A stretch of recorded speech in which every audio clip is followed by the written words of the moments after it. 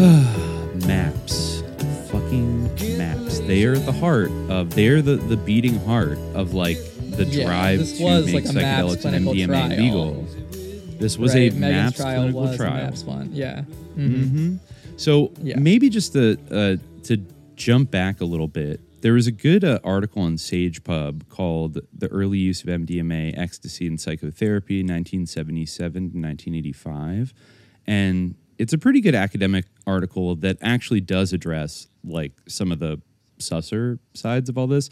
But like it names, you know, the big personalities of the early groups that kind of got together in California and had realized, you know, the great therapeutic potential of MDMA and also LSD and psilocybin, etc. I'll start from the beginning in a sec, but just to, you know, tie this together, MAPS, I think officially came out in 1986, like right after Ecstasy was scheduled.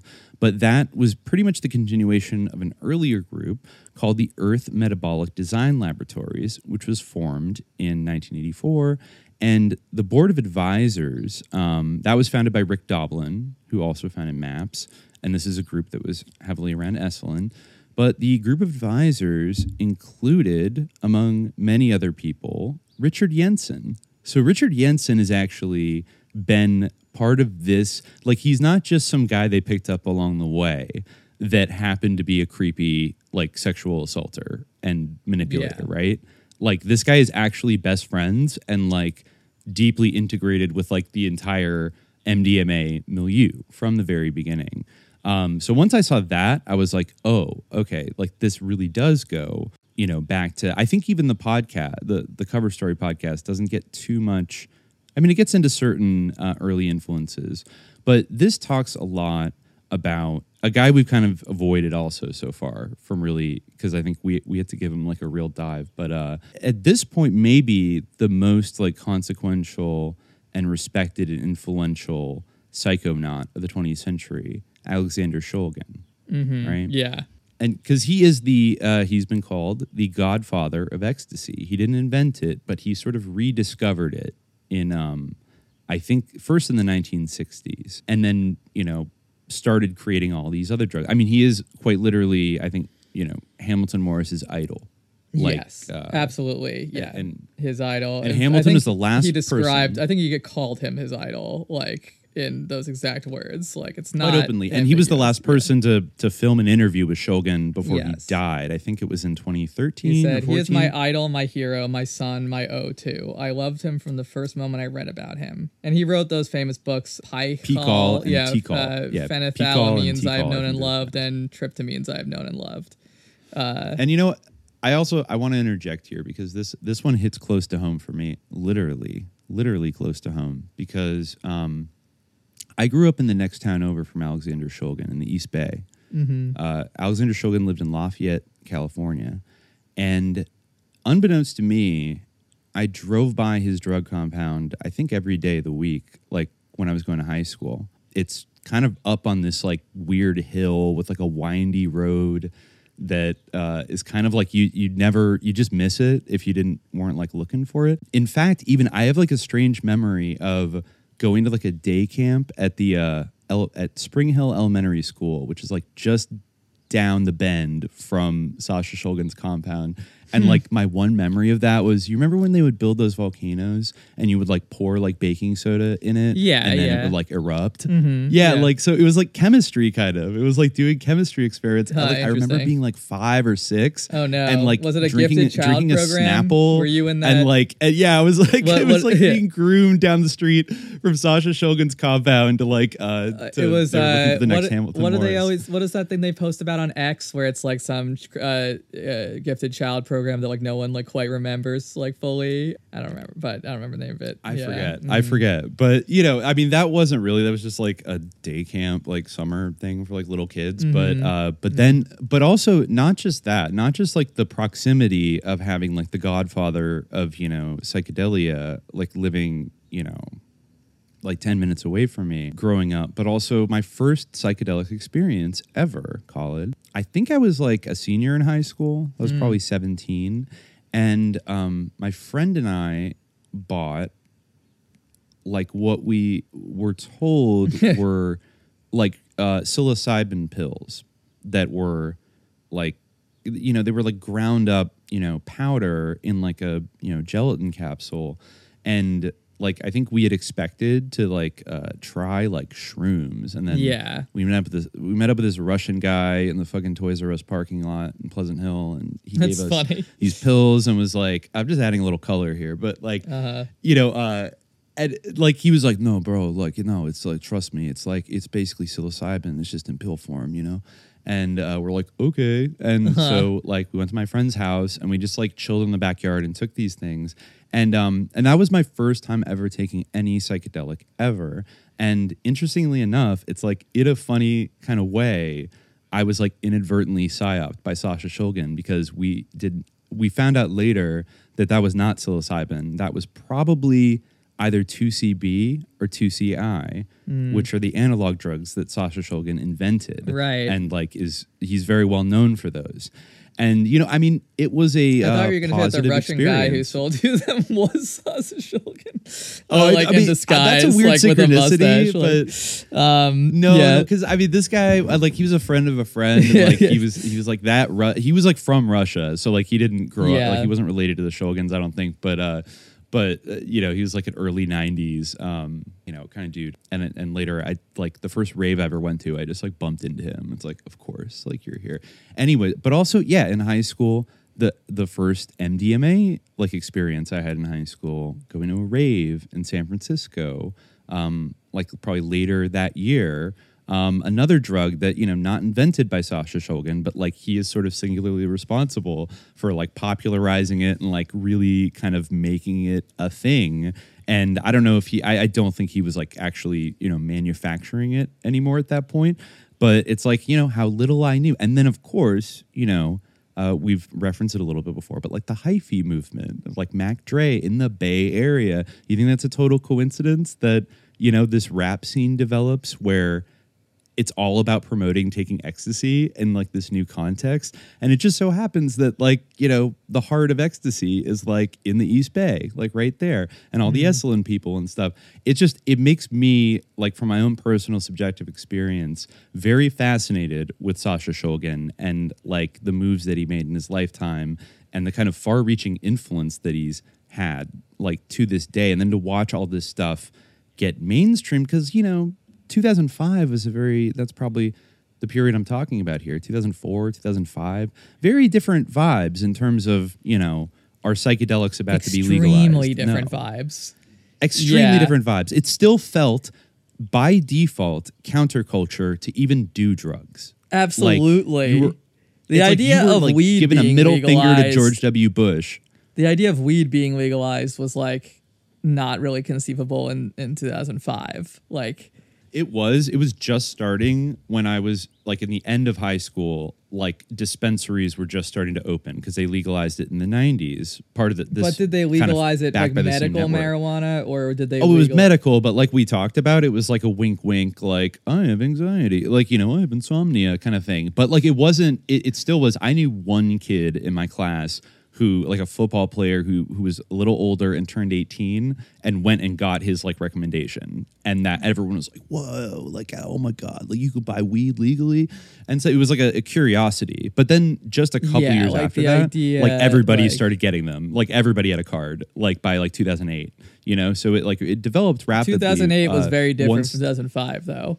2005. It was. No, there was It movement. seemed almost crazy that like Obama would be president, you know? Like it was very different. Oh, absolutely. It felt like we were going in a more cultural rightward turn again, like after the 90s. Like we had people like reacting to Clinton. Well, we did for a while, but then we did. But then it kind of broke down, and the ecstasy even felt. Yeah. I have to say, like, you know, doing ecstasy was also. I didn't do it that much, but like I also knew people. By the way, I even made the first documentary film I ever made in college. You remember this? Never like really released or like showed at a film festival. Kind of finished, but also unfinished. It was like the first. thing I ever made. It was. I was studying. Right. It was about like an ecstasy I was studying dealer. documentary film, and this is also, I think, pertinent to bring up, both in terms of my personal experience and in terms of this broader like conversation is I got the idea, this is probably around like late 2008,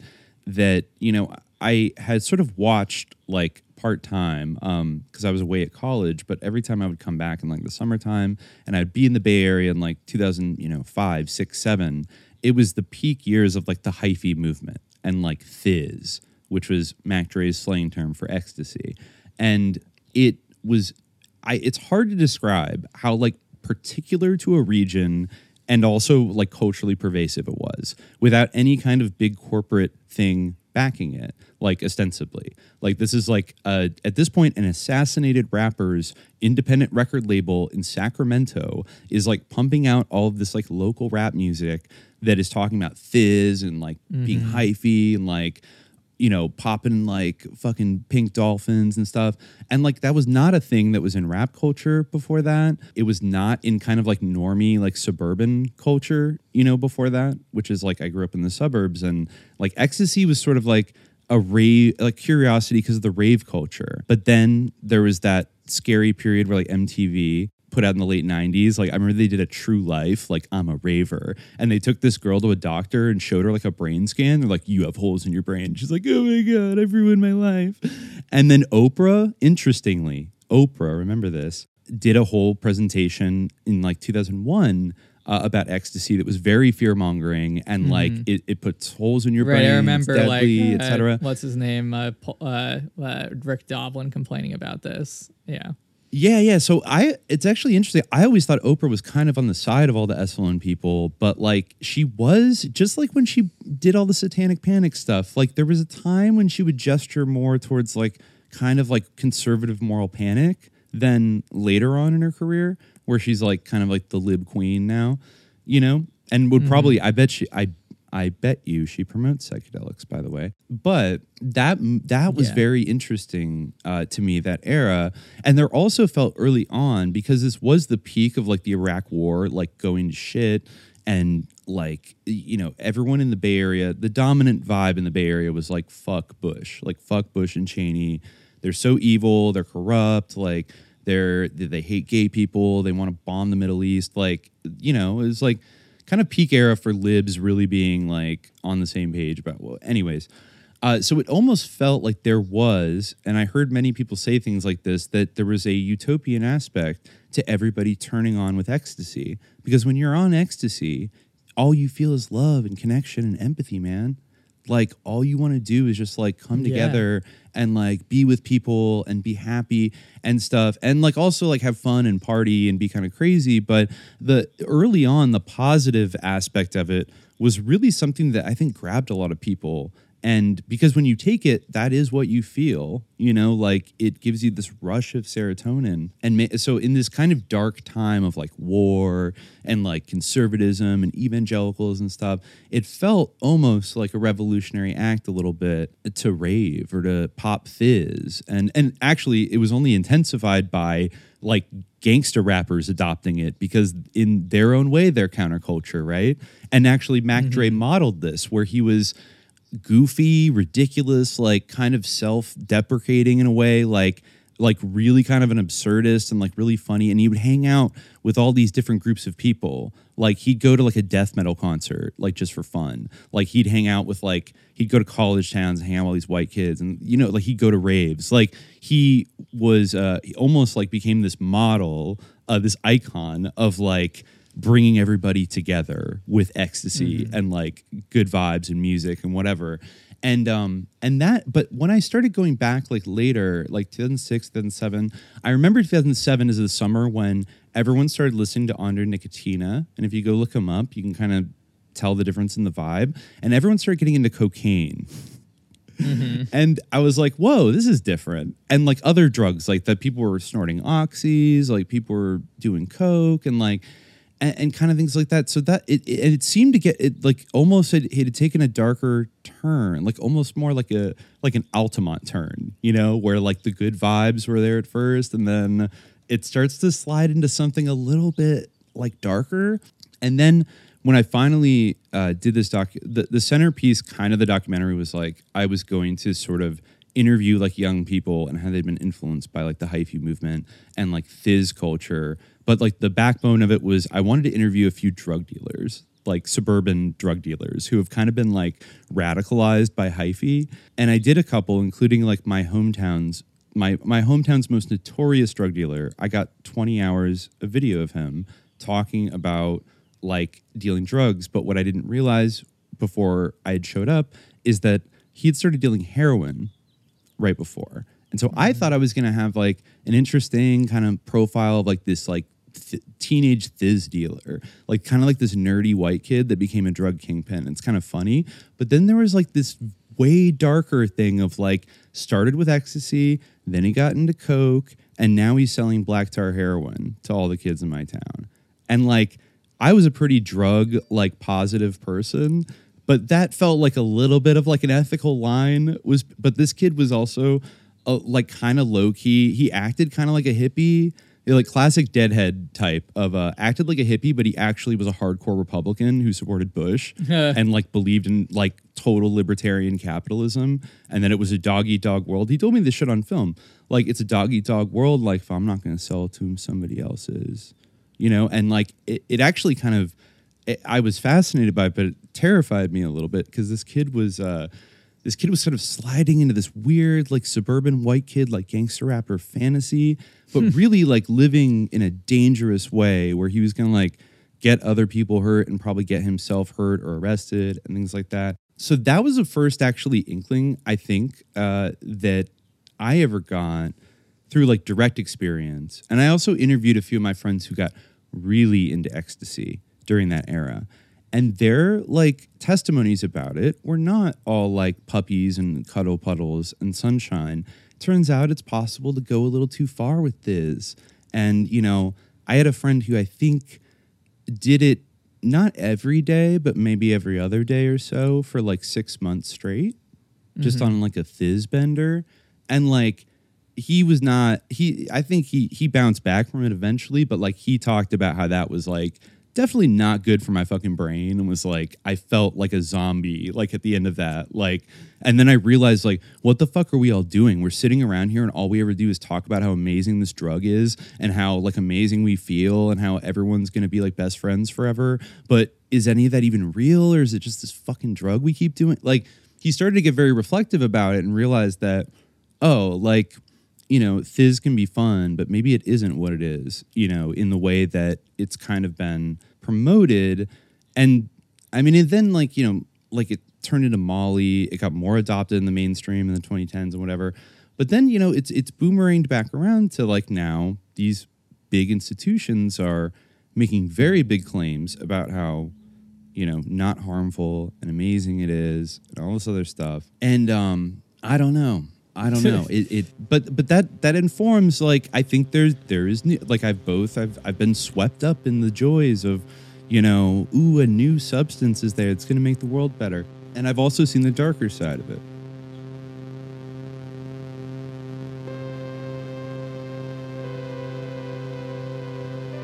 Summer of 2006 at the end of it. A little bit after my 19th birthday in August, I fucking popped a pill with my friend Peter, and these were green PLs, and oh my fucking god, I thought my face was fucking melting. I felt so good. I have been a depressed fuck my whole life, and I have never been happier.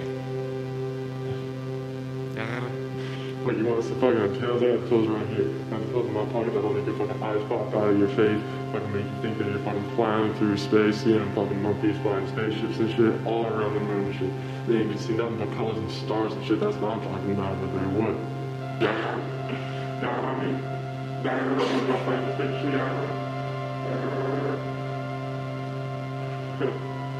I actually did the math one time.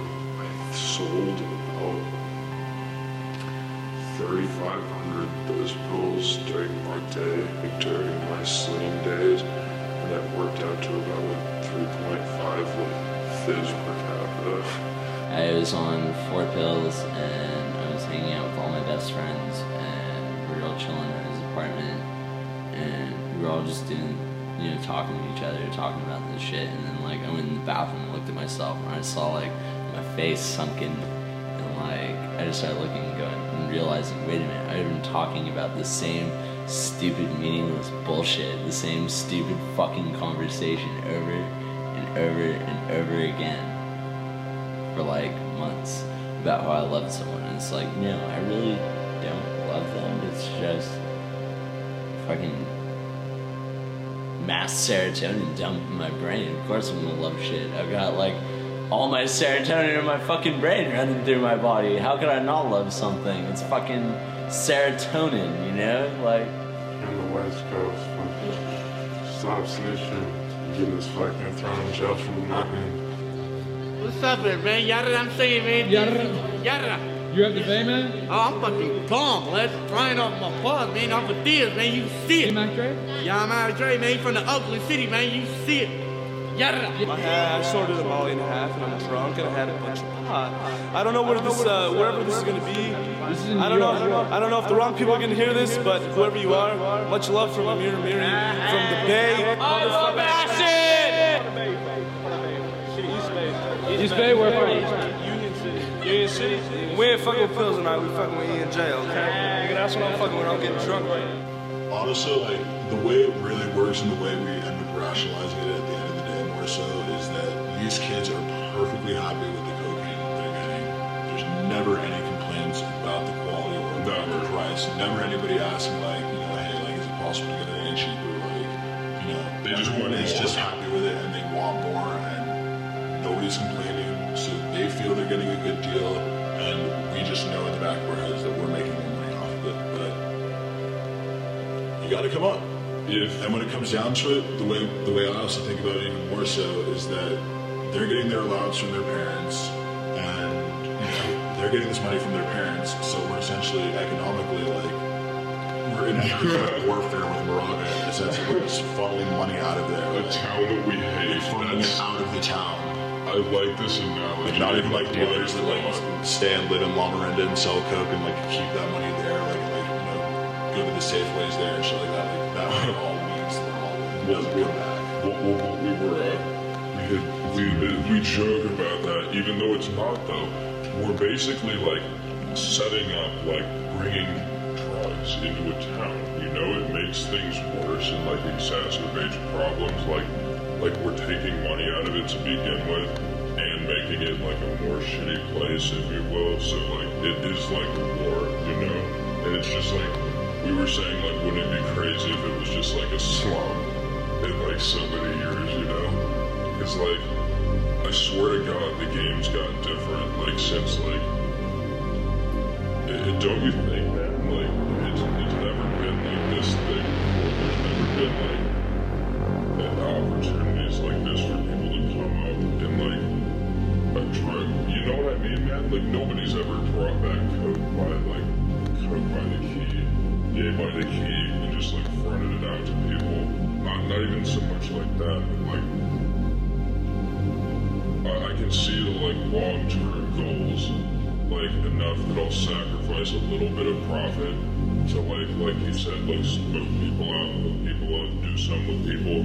Because if it keeps people coming back, keeps people happy, and like keeps shit gravy, it's like I can like if it keeps my game going even like another month, just because of like for whatever reason it's worth it, just to like keep people coming back, and like eventually I know like supplies of money will get exhausted, which is why I'm like branching out, like not just cocaine, not just tar, not just pot, like diversifying my portfolio, if you will. Also like coming into like electronics are great because they're small, they're actually legal, and people that don't have money left in Moraga will trade drugs. Like 1.5 grams of tar costs me like $30, if that. If I buy it in bulk, it's almost nothing, and I can rip him. This kid's gonna give me $100 pair of Alpine speakers plus an iPod for something that cost me like $20, and I can turn and sell an iPod plus the speakers like easy, and it's not illegal. It's not like weed, you know. Guy's gonna give me a PSP for like 1.5 grams of coke, and like I said, if I cut it down a little bit more maybe than I would normally, since I'm trading it, I can give it to him at about like $30 cost to myself, and there's a guy here who already like pre-ordered it for 3/8 of weed. Like that's a tight deal, isn't it? Just by transporting something. Into like, if you did it right, you flip those 3/8 into like $200. Mm-hmm. It's just I import. I mean, think about it. Like export electronics. For access to the full-length episode, subscribe to the Hour of Frequency at patreon.com/subliminaljihad.